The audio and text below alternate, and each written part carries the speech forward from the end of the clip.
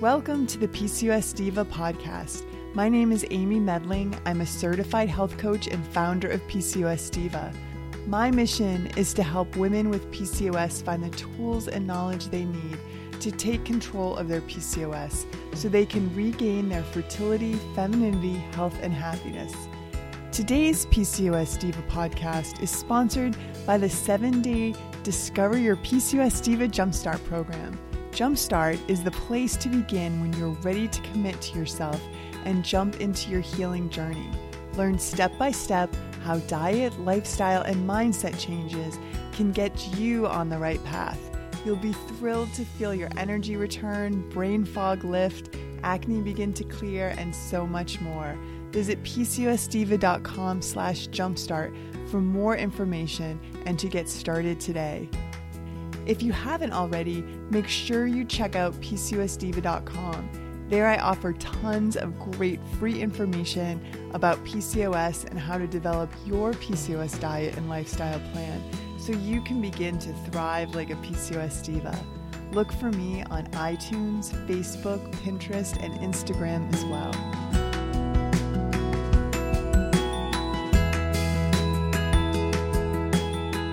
In today's podcast, I welcome back Dr. Felice Gersh. She's a multi-award-winning physician with dual board certifications in OBGYN and integrative medicine, which is fairly rare. She is the founder and director of the Integrative Medical Group of Irvine. It's a practice that provides comprehensive healthcare for women by combining the best evidence-based therapies from conventional, naturopathic, and holistic medicine. And she is the best-selling author of PCOS SOS and her brand new book, PCOS SOS Fertility Fast Track. And she is also a regular contributor to PCOS Diva, which I feel very blessed to have her on the podcast again today. So welcome, Dr. Gersh. Oh, Amy, I'm so happy to be joining you again today. So as I mentioned, we're going to be, you have a new book, PCOS SOS Fertility Fast Track, and we're going to be kind of basing our podcast today off of your new book, which is really fantastic. I've read it over the last couple of days and learned many new things that you're going to be sharing with our audience today. But first, I would love for you to just talk about women with PCOS and why kind of taking control of your lifestyle even before you think about getting pregnant is so important. We were talking before we got on the podcast about how just, kind of going along with your standard American diet and then maybe taking an ovulation inducing drug to try to get pregnant really isn't the optimal way to approach fertility. Well, it turns out that fertility is a basic sign, a vital sign of the health status of a woman. And in ancient times, they actually knew this. They would worship fertility gods. They knew that fertility was a vital essence of health and happiness. And now we have sort of forgotten that. In fact, we spend most of our efforts trying to squash and destroy fertility temporarily, hopefully. But we forget that when a woman has fertility problems and has to really work hard to get pregnant, it means that there's some underlying issues. It seems so obvious when you say it, right? That if you have fertility problems, there's something going on in the body. So what we don't want to do is just go on fertility drugs and then trick the body into ovulating. You want to be healthy and hopefully spontaneously get pregnant. But if that doesn't happen, and sometimes no matter how hard we try, we do have to use some assisted reproductive technologies. But even if we go that route, we want to make sure the woman is optimally healthy before actually conceiving. We now know that what happens in pregnancy, if we just focus on the baby, it sets really the path for that child for their entire life. How the genes are expressed, the underlying health of that child is really very, very based on what happens in the pregnancy, which seems so also obvious when you think about it, because it really, we know from so much data that if an unhealthy woman somehow achieves pregnancy through luck or through different techniques and gets through that pregnancy, that child is more likely to have a whole slew of issues, whether it's ADHD or even increased risk of autism, or things like metabolic syndrome, diabetes and weight gain at younger ages, cardiometabolic issues, mood problems. All those things are actually set because now we understand that during pregnancy, that's when all the endocrine system is occurring and developing. The brain is developing.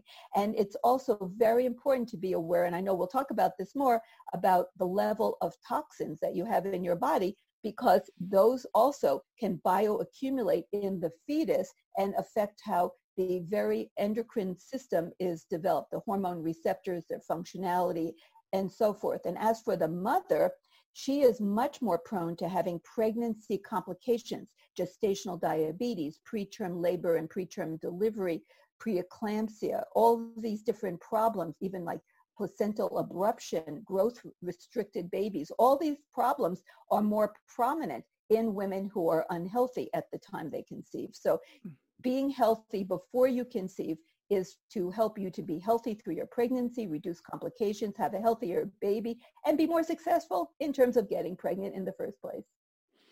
Well, I love that you have written this book. It's a follow-up to your first book, PCOS SOS, which is excellent. And we did a podcast on that a while back, and I will link it in the show notes. But what I love about this book is if you are thinking about trying to conceive, this is a 12-week plan to optimize your chances of a successful pregnancy and a healthy baby. And you really take us week by week with action items and to-dos of how to really get on track. And we're going to talk about some of the nuts and bolts about, of the what to-dos in a little bit. But reading the book, I was kind of sensing an overarching theme of taking care of three areas in your health. So one was circadian cycle and getting that on track. And you're one of the few experts out there, I think, that have been really talking about the importance of circadian cycle and PCOS. So I'd love for you to address that. The other piece is creating a healthy microbiome. And then finally, as you alluded to, endocrine disruptors and really trying to eliminate those as best you can. So maybe you can walk us through a little bit deeper those three steps. Well, sure. When it comes to metabolic health, emotional health, immune health, it all links to circadian rhythm. And as we'll see, all of these things intertwine. There's no standalone in the body. They're all beautiful interlinking systems, and all of it comes into play, particularly when you're dealing with fertility. So it turns out that the ovaries are very circadian. Most people don't know that. Now, circadian is based on the 24-hour rotation of Earth. We are all Earthlings. I know I love science fiction. I grew up with Star Trek and Star Wars and all of that, but we are actually evolved to be on planet Earth, and planet Earth has many beautiful rotations. And one of the primary rotations is on its axis, the 24-hour rotation that gives you the day and night variation. So we humans are what are called diurnal. That means we're day creatures. Now, like an owl is nocturnal, and mice and rodents are nocturnal. So they're very active during the night. They sleep during the day. As we are diurnal, we are active during the day, and then we are supposed to sleep at night. Of course, in our society, that isn't always the case. We have something like 20-30% of all employed people work into the night in some fashion. So there's some form of shift workers. And I was one of them because I did deliveries. And it turns out that many women, and this is actually programmed by our genes, go into labor at night, and that makes sense. They labor through the night when it's dark and it's safer, because what's a pregnant woman in labor going to do to defend herself in the middle of labor? So it's safer at night under the cloak of darkness, and then she delivers in the early morning hours. So I was up at night with my patients and delivering them in the early morning hours. And so, but some people are in a circadian dysfunctional state, even though they don't work at night. They may intentionally stay up at night because they just feel more alert, and we'll talk about that. They feel more energized at night. They call themselves night owls, which actually, I hate to tell you, you're not an owl. So if you feel more energized at night, that's a sign of a circadian rhythm problem in your body. And then there are some people that just can't seem to fall asleep at night. They just have so much trouble with sleep issues, and that is very common in women with PCOS. So now that we understand that the ovaries, actually every cell in our bodies, with maybe the exception of red blood cells, but they all have clock genes. They're all on the timer.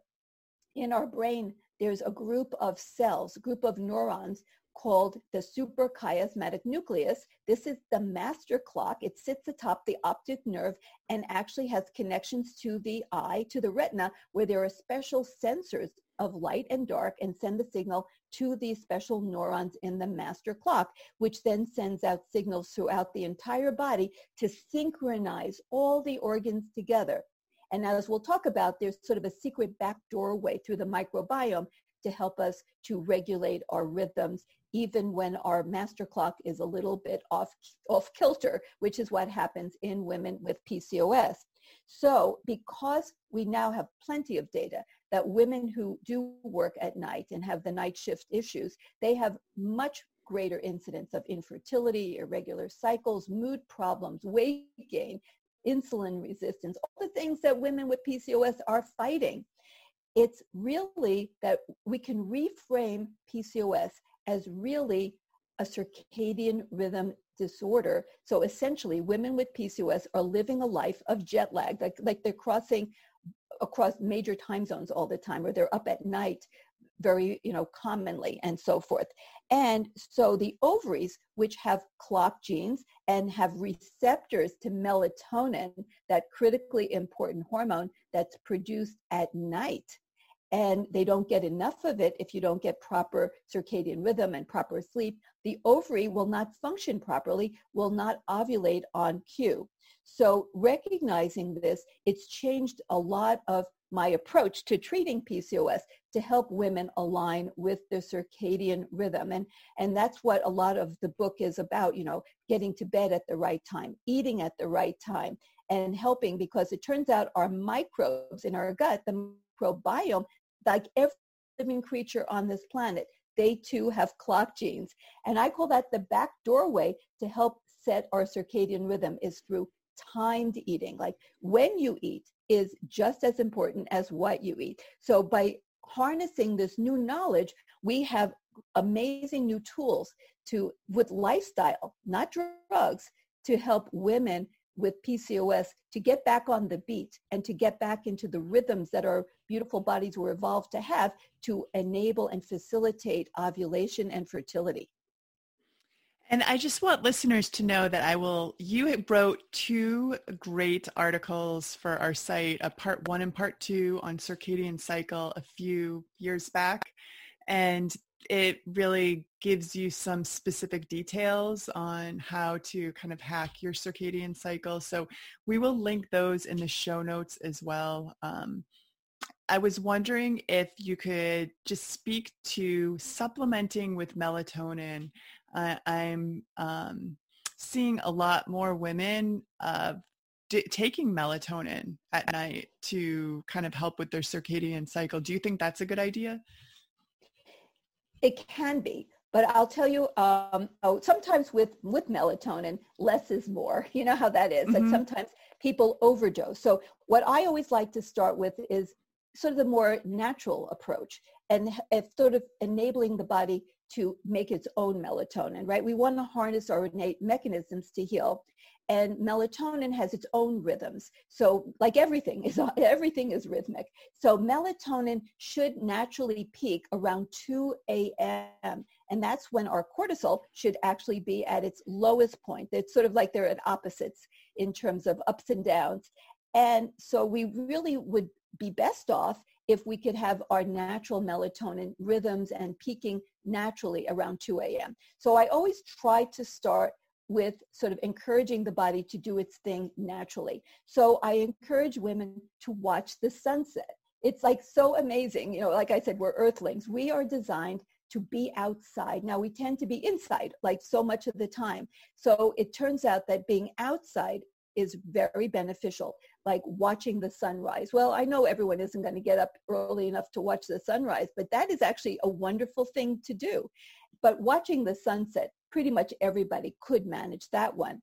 And the colors of the sunset, and I know we can talk about this a little bit, like people know that blue light that comes off of our screens, the television screens, the computer screens, that they are very bad for really enabling sleep. That's why they have the amber, and which I recommend, you know, amber blocking glasses that help block the blue light. And of course, my preference is to avoid screens for as many hours as possible. I mean, I'll start with 1 hour, I'll go to 2 hours. I prefer 3 hours, but I'm always a realist about what people are doing. And then they could wear the amber glasses, change the apps on their devices to try to block out the blue light. Well, it turns out that looking at the sunset and the beautiful colors of the sunset actually start to suppress our cortisol. So our cortisol levels will start to drop, and we'll start to increase the production of melatonin and prepare our bodies. It's like we know when we see the sunset that night is coming, and our bodies will prepare for it naturally so that our melatonin will start to rise, our cortisol will start to drop, we'll start to feel sleepy and hopefully calm and peaceful.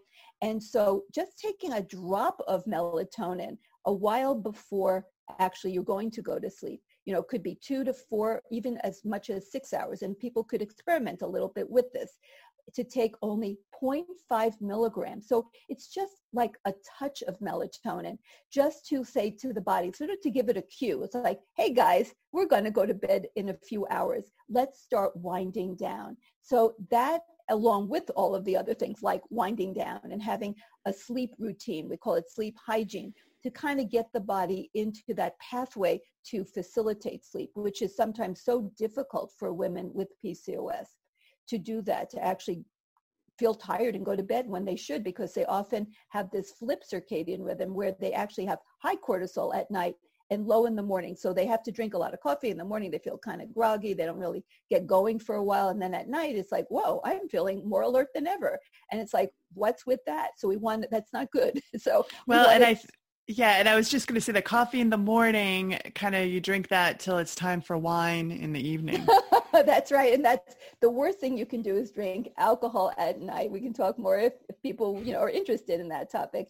But basically, so taking just a little bit of melatonin, and then maybe towards bedtime, like when maybe in the last half hour to hour before bed, you can have like 1 milligram. Now, I will go up higher if I need to, you know, so that's where I sort of work with what I call personalized precision medicine. So if I'm going to give sort of blanket advice to people, I would say, you know, go with the 0.5 milligram, 2 to 4 hours before you go to bed, and then half hour to an hour, and experiment a little bit, go to 1 milligram.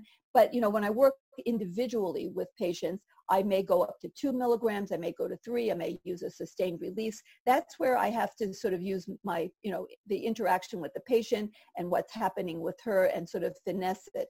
When people travel across time zones, I usually give them something like 5 or 6 milligrams of melatonin, but just for 3 days. So on occasion, I might even do that. But this is where I'm working one-on-one with each patient, where, you know, I have to sort of, you know, personalize what I'm doing. So let's move on to microbiome. You've written a great article about taming the flames of PCOS, and you know, we know that inflammation is a root factor. And if you are looking to, you know, have a healthy pregnancy and to conceive, just tell us more about the role microbiome plays and what else we could do, or maybe talk a little bit more about timed eating around. Oh, absolutely. Yeah. So we now know that we are superorganisms. So our DNA is not all we are. We are working in this beautiful synergy with these microscopic creatures. And we focus primarily on bacteria, but we know it's actually more complicated than that. There's other things involved, but we'll focus primarily on the bacteria, and we call it the microbiome. So it turns out that we were wrong, medical people, that in many organs we thought were sterile are actually filled with bacteria, different amounts. And so every single structure in our body has its own unique microbiome. The largest collection, the largest microbiome, consists of trillions of bacteria in the large intestine, the colon. The other areas of the intestinal tract also have microbes, but lower numbers. And the biggest number, like I said, is in the colon. And this is what we typically refer to as the gut microbiome. And it turns out that this interplay between them and us is just profound. It's changed our view of what it means to be a human being, because it turns out that these microbes inside of us are actually like busy little factories. They actually make neurotransmitters. They make hormones. They produce what are called short-chain fatty acids, butyrate, acetate, propionate. And like butyrate, which has sort of gotten a lot of attention, actually can travel through the body, go to the brain, and reduce inflammation in the brain. It actually has receptors on a big finger of the brain called the vagus nerve, which actually controls the autonomic nervous system, particularly the parasympathetic or the calming arm of the autonomic nervous system. And if you don't have the right microbial population, you don't make the right short-chain fatty acids. These also do tremendous amounts of signaling with the liver to keep the liver functioning properly. And these microbes, like I mentioned, also have their own clock genes, and they have different populations that sort of develop and become prominent at different times of the day or night. And the nighttime ones that sort of swarm in the presence of melatonin. And there are particular cells in the gut lining that actually make melatonin. Many people have heard this, that the gut makes at least as much melatonin as the brain. And the melatonin actually is interacting and altering how the gut microbial populations are functioning. And it's just this amazing complex sort of interaction that sets everything into correct or incorrect motion in our bodies. So having the right microbial populations and having the food that comes in at the right time, because our little microbes, they don't know what time of day it is. The way that they set their own clocks is by the time that food comes into them.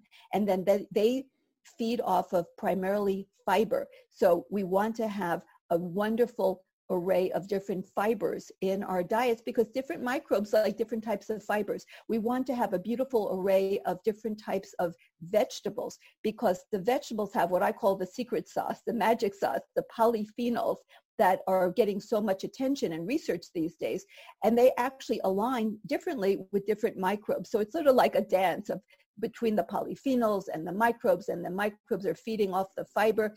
And then the right fats also matter. So if you have a diet that's really high in saturated fat, that actually suppresses a lot of the beneficial microbes, and you get an altered or dysbiotic gut microbiome, and you're going to have altered production of the protective mucus, and then you can get impaired gut barrier, which we call leaky gut. And when you have the wrong gut microbes, they make particles that are really harmful. We can call them, they're called lipopolysaccharides, but we also call them endotoxins. So think of it as toxins from within the lumen of the gut that can actually pass through between cells of the lining of the gut, and we call that leaky gut. And inside the body, just lining the gut, are all of these immune cells. And when they see this toxic stuff coming in, they explode with their inflammatory contents, creating, like you mentioned, that inflammation that underlies so many of the problems that women with PCOS have.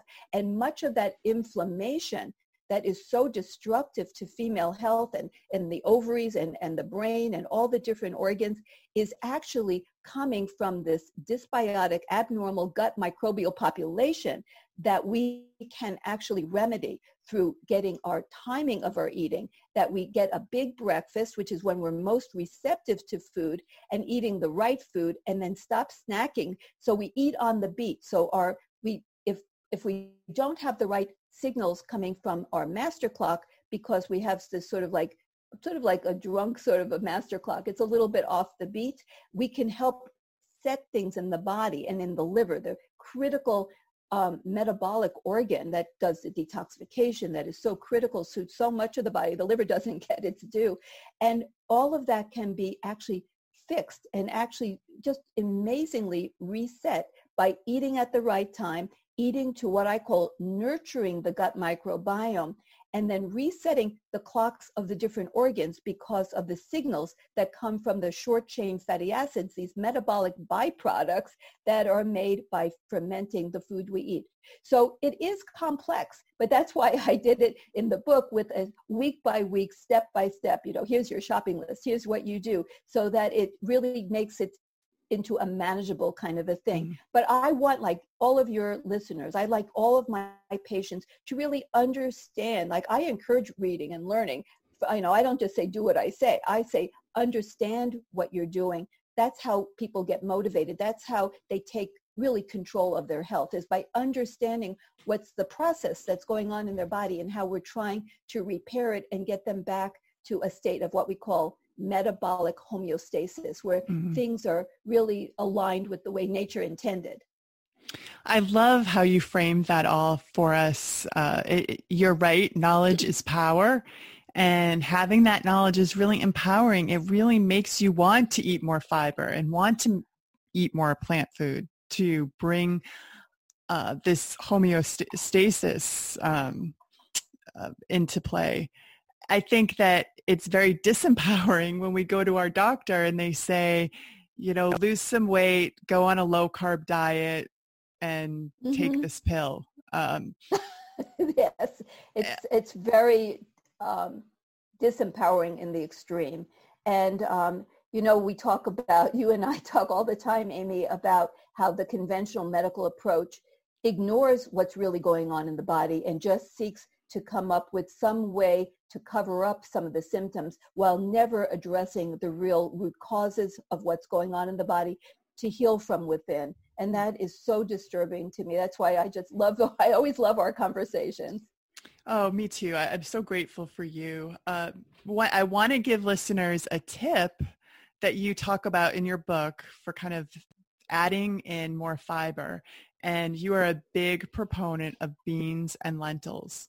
I love beans too. Bean dips like hummus and I love a white bean dip with I can never say it right. Cannellini beans and garlic and rosemary. It's just so delicious and a great way to add fiber into your diet. They also have a lot of phytonutrients. So tell us kind of how many beans we should be eating daily and maybe a few more of the benefits. Well, I just love beans as well. And there's so many amazing recipes. You can get them from so many books, right? And also from online. And so beans come in a variety of types. And there's actually been quite a bit of research on beans and their relationship to improving the health of the gut microbiome. Like one of the ones that garbanzo, which are also known as chickpeas, there's actually a lot of research. I mean, it's amazing that people like healthcare professionals don't know this, that there's data to show that you can dramatically improve the gut microbiome by eating beans. And so they have different types of fibers. Some of it is like soluble fiber. And it's just amazing how the microbes just love eating it up. And like you said, of course, it has other vital nutrients. It's not just a piece of fiber, which is why I don't like just giving like some kind of synthetic fiber supplement. There's always magic in food. And I do use plenty of supplements, but that's why I like the word supplement. It's supplemental to the diet. You can't just live off of supplements. You need to get the beautiful combination of all the blends of fibers and nutrients and polyphenols and vitamins and everything that come from things like beans. Now, I also want to mention soy, because soy is a bean, and poor soy, I'm always having to defend estrogen. I have to defend soy. I have to defend fiber, because a lot of people don't understand it. So soy, when eaten whole as the bean, which is often known as edamame, the soybean, and also its sort of unprocessed types of forms like the tofu, the miso, the tempeh. When you eat soy that's whole and organic, and I emphasize organic, because we do not want to have the herbicides, the GMO, the glyphosate that comes on the conventional type soy, or processed soy, like soy pretending to be something it isn't, like a hot dog or a burger or some other, cheese or something. We want soy only in those whole forms. It's actually a fertility food. It's like a phytoestrogen. It helps work in the gut on the beta estrogen receptors, and it actually helps to align with the microbes and actually is beneficial, as are flax seeds as a phytoestrogen. So these are really important things to know. So don't think that soy is a problem. Now, like any food, some people have allergic reactions or something, but so I'm talking once again in generality. So I say, just like I say, eat across the colors of the rainbow with vegetables, I like to say eat across the different types, it's not colors, but eat across the whole variety of beans. Try them all out, like, black beans, pinto beans, cannellini, garbanzo. So try all these different types of beans, that each one of them has its own special, unique benefits. And so people who don't have the healthiest gut microbiome, sometimes they don't have the right guys there to ferment properly. And so sometimes they get GI distress when they eat really healthy foods. That doesn't mean the food is disagreeing with you like permanently, or you have no ability to eat this food. It means that you have to nurture your gut microbiome to grow in the right directions and populations so that it can then actually ferment these wonderful foods. So if you have been living on what we call the SAD diet, the standard American diet, with very, very low fiber, like in ancient societies, people ate 100 to 150 grams of fiber a day. Often Americans eat like less than 10, and the government says, well, eat 25 or 35, and that's really not enough really to give your healthy microbes, what they need. So, but you may have to go slowly. So start with, if you really eat some beans and you just say, whoa, I'm having so much GI distress, then take a couple of tablespoons, work up to half a cup. I would love for people to have at least 1 cup of beans every single day. I mean, personally, I could eat probably like a salad bowl full, because I'm so used to them. And to me, they taste like candy. I mean, because I love them. To me, they have, when you put them with some really high quality vinegar and oils and all those herbs that you mentioned, I mean, it's like they are fabulous. So, but work your way up. And that's why we kind of start slow. Sometimes that motto, start slow, go slow. So see how your own body reacts. And that's why we start with less and then go up. But I would love for people to incorporate as much as they can every day. It's also, by the way, a wonderful source of protein. And a lot of people don't realize that there's a lot of protein in beans and lentils. And what they have found is that the musculoskeletal system, like bones, that actually you have less osteoporosis from eating proteins from plant-based sources than from animal sources. Like how, amazing, great news is that? So you're actually going to be healthier when you have a predominantly plant-based diet and you get so much fiber and so much protein from these beans. So I had mentioned endocrine disruptors. I think that I'm going to let people kind of pick up your book. They could check out my Sparkle program. We talk about endocrine disruptors there because we're running low on time, and I wanted to hit a couple other topics that I thought would be interesting to listeners. Aromatherapy. I thought that some of the studies that you had listed about the benefits of aromatherapy was really interesting, because I think of aromatherapy as something that's so easy and enjoyable, and it's a great way to help with PCOS. And I'm going to let you share how that can help. Well, it's once again harnessing the beautiful innate healing properties of plants. And I've actually, even since the book, I've actually gone and tried to learn more about aromatherapy. I'm so fascinated with it. So if you know about how the oils are made, and there's the other side, the water side, the hydrosol. So I just want to explain that a little bit. And a lot of the newest knowledge is that when you create essential oils, it's traditionally a distilled process.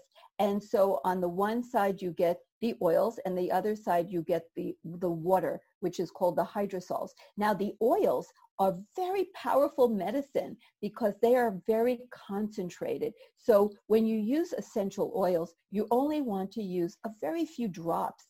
And there are some wonderful different recipes that we know that you can blend different types of essential oils. So if you're just starting out, the most, we'll call it the universal essential oil, is lavender. So lavender has so many benefits. It's a calmative. It helps people with sleep. It's actually antimicrobial. You can put it on, infections. It actually can help with skin, with acne. And it is wonderful for you can put some in a bath, and you can soak, and you can be so calm and relaxed. The hydrosols, the water portion, is you can just spray it on anything. You can spray it on your hair. You can spray it on your pillow. And it also has all these wonderful benefits. And they have these little side benefits, like it's good for if you get a rash. It's good if you get a mosquito bite. So all these different types of things.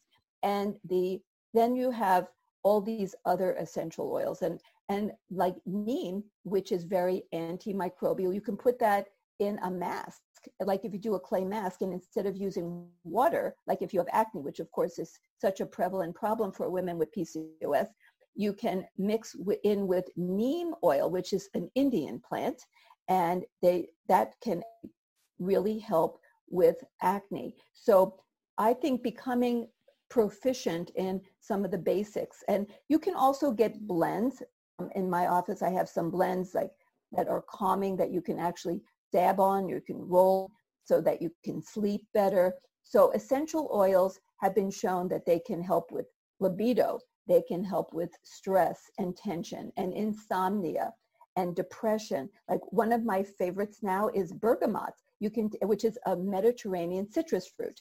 And you can put just a few drops on a handkerchief, put it in a Ziploc baggie, and anytime you're feeling blue, you just open up that Ziploc baggie and just take a few sniffs of your bergamot essential oil handkerchief, and you'll feel better. We know that. Or drink some Earl Grey tea like I'm doing right now. Oh, absolutely. And you can get bergamot in your Earl Grey tea. Exactly. Yeah. Exactly. And what we know about like the olfactory system of the body has never been really appreciated by conventional medicine. That that particular sense has been kind of forgotten, right? It's like we don't pay much attention, but we know that when people get old, often when they smell something, it actually brings back memories. Even people have dementia, that we have amazing memory for smells. And when you smell something, when it goes in through sniffing, and these wonderful scents, that it goes right into the limbic system of the brain, which deals with emotions. So you can actually really affect emotions tremendously through these essential oils. So, I mean, this is, I hope that, when you read the book, you'll see, I just wanted to add things that, because I have become so enamored with essential oils that I'm on my own personal journey to keep learning more about it and more ways to use it. Because, it also came out with COVID, right? That a lot of people lose their sense of smell, So it's sort of our sense of smell has come back a little bit into the forefront of how important it is. And so everyone should take a little side journey into learning about essential oils and how we can harness these amazing properties in our brain through the limbic system to affect our emotions. And we now know that emotions affect everything. I mean, you can't underestimate how powerful emotions are in terms of how every organ in the body functions. In fact, women have this condition, it's mostly in women, 80%, that's called broken heart syndrome, where a big, powerful emotion can actually trigger vasoconstriction, like narrowing of the small blood vessels in the heart, that can actually trigger an arrhythmia. It can actually trigger heart failure, or it can trigger what looks just like, and actually functionally is just like, a heart attack, and has nothing to do with plaque in the arteries. It's purely an emotion type based reaction in the heart. So when you talk about the heart and the heart as the center of the emotions of a woman, it actually is. So Yeah. that, so essential oils are a fabulous tool to help basically everyone, and particularly women with PCOS. Well, thank you for that. I will point out that I developed a essential oils course with Dr. Megan Kirschling. She's Wonderful. yeah. So if you are interested in more about how to use essential oils for specific PCOS symptoms, check that out. But Dr. Gersh, I want to just address one more topic before we have to go. And we kind of giggled about using, caffeine and coffee to get us through the morning and midday till it's time for wine. I think a lot of us, enjoy a glass of wine, with dinner, or relaxing with friends, or other types of alcohol. You have been somebody that has really opened my eyes to maybe the dark side of alcohol, especially if you're using it on a regular basis. And you share that in your book. And I was wondering if you could just kind of share that information to enlighten and empower us to make, informed decisions for ourselves. Sure. Well, they've now shown that in pregnancy, there's actually no safe minimum amount of alcohol. And we need to rethink alcohol. When they've talked about the health benefits, they're really talking, they're talking about resveratrol, that magical polyphenol that comes in red grapes in particular, but it could be other grapes as well. But when they did a study, it was actually in Spain, where they actually compared non-alcoholic wine to alcoholic wine. They found that the wine with the alcohol was universally harmful in a variety of ways. And all the benefits that derived from wine that people talked about really did not come from the alcohol. It came from the portion that is non-alcoholic, from the grapes and the resveratrol. So there's no benefit to alcohol. So alcohol is a direct neurotoxin. That means it harms neurological tissue. That's what the brain is. And also our gut sometimes they talk about that as the second brain, the enteric nervous system. So alcohol is directly toxic to the neurological system of our gut, which is so critical for how the gut works. It's a direct toxin to the liver. And women with PCOS have very high rates of fatty liver. And so this is like the last thing they need. And it's also toxic to the gut microbiome. It's like they're running around like dizzy, like I'm a drunk little microbiome. We do not want that. So, I always picture, I love to picture things because I love guided imagery. So I'm always like getting these images in my head. So I see all these little one-celled organisms, and they're all drunk inside of our gut. It's like, do you want that picture inside of you? How are they going to know what to do? They're not going to do their jobs right. So we just have to let go of alcohol as PCOS women. Now, that said, if you get everything under control and you're ovulating regularly and your weight is right and you're not insulin resistant and you've gotten everything together, then you have a celebration. You can have your little glass of champagne, or a special occasion. So, but when you're trying to get healthy, because you're really coming from a place that's still health challenged, when you are interested in optimizing your fertility, please find other ways to celebrate. Now, one of the things that I have found is really amazing is that you can take sparkling water like Pellegrino, which has a lot of wonderful minerals in it, and then you can add a fruit vinegar. Like, of course, you can do apple cider vinegar. That always gets a lot of press. But you could also do like blueberry vinegar or strawberry vinegar. These are like specialty vinegars. And you put, like maybe a tablespoon in this glass of sparkling water. you could put it in a wine glass. It looks pretty. That's a great idea. And I have like an obsession with flavored vinegars. Oh, so I'm me thinking, too. and I'm thinking right now, like in my cabinet, I have peach vinegar, I have pineapple vinegar, Oh, wow. I have a cranberry pear, like all of those sound good. You know what I've been doing lately? Because I got into a little habit of having like my 5 o'clock glass of wine to unwind, and I needed to get off of it, but I still needed to kind of feed the habit, I guess, in some way. So I've been drinking, I dilute kombucha tea with That's mineral another water. way. And you definitely get, it has that fermented taste and like Yeah. vinegar. And I still feel like I'm having a little celebratory drink because I got it through the day. And the thing that's so wonderful with these is that if you put it in like a pretty, wine glass, if you have, the Waterford, put it in the crystal and make it look so pretty because, presentation really changes how we perceive things.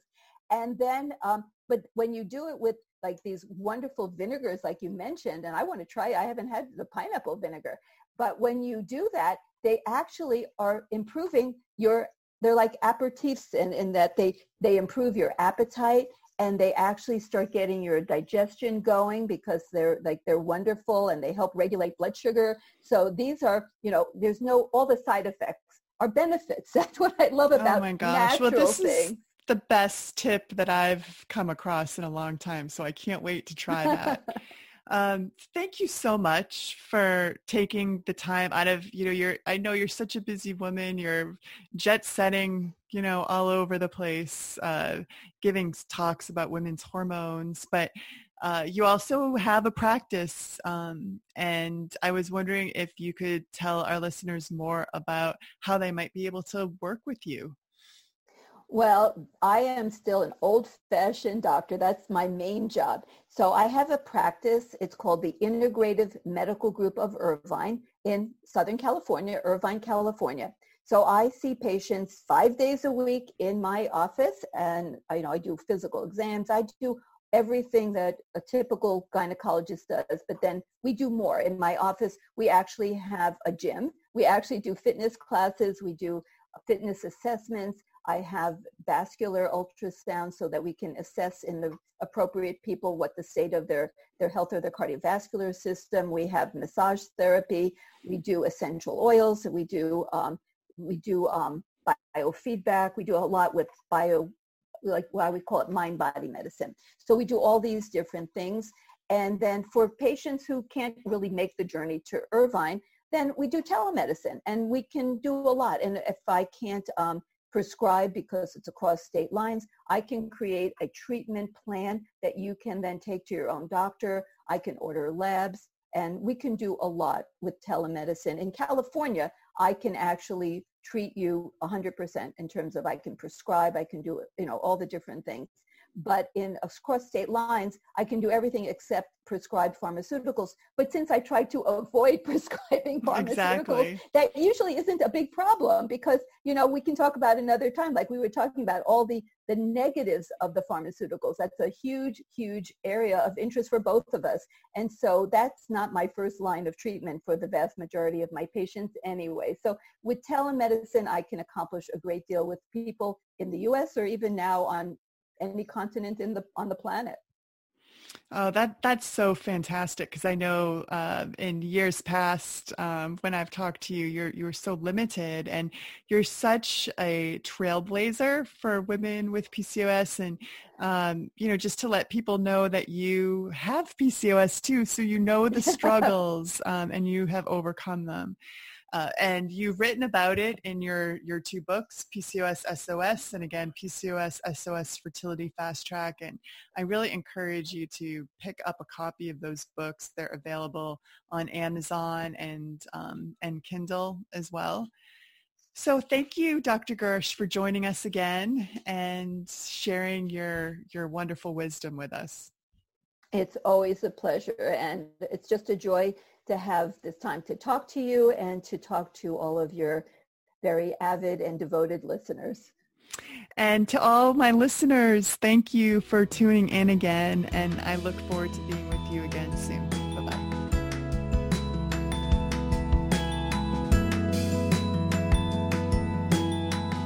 that wraps up our podcast today. Thank you so much for joining us on the PCOS Diva podcast. I hope you enjoyed it. And if you liked this episode, remember to subscribe to PCOS Diva on iTunes or wherever else you may be listening to this show. And if you have a minute, please leave me a quick review on iTunes because I love to hear from you. If you think someone else might benefit from this free podcast, please take a minute to share it with a friend or family member so she can benefit from it too. And don't forget to sign up for my free weekly newsletter.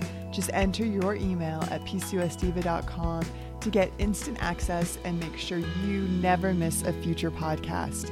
This is Amy Medling, wishing you good health. Bye-bye.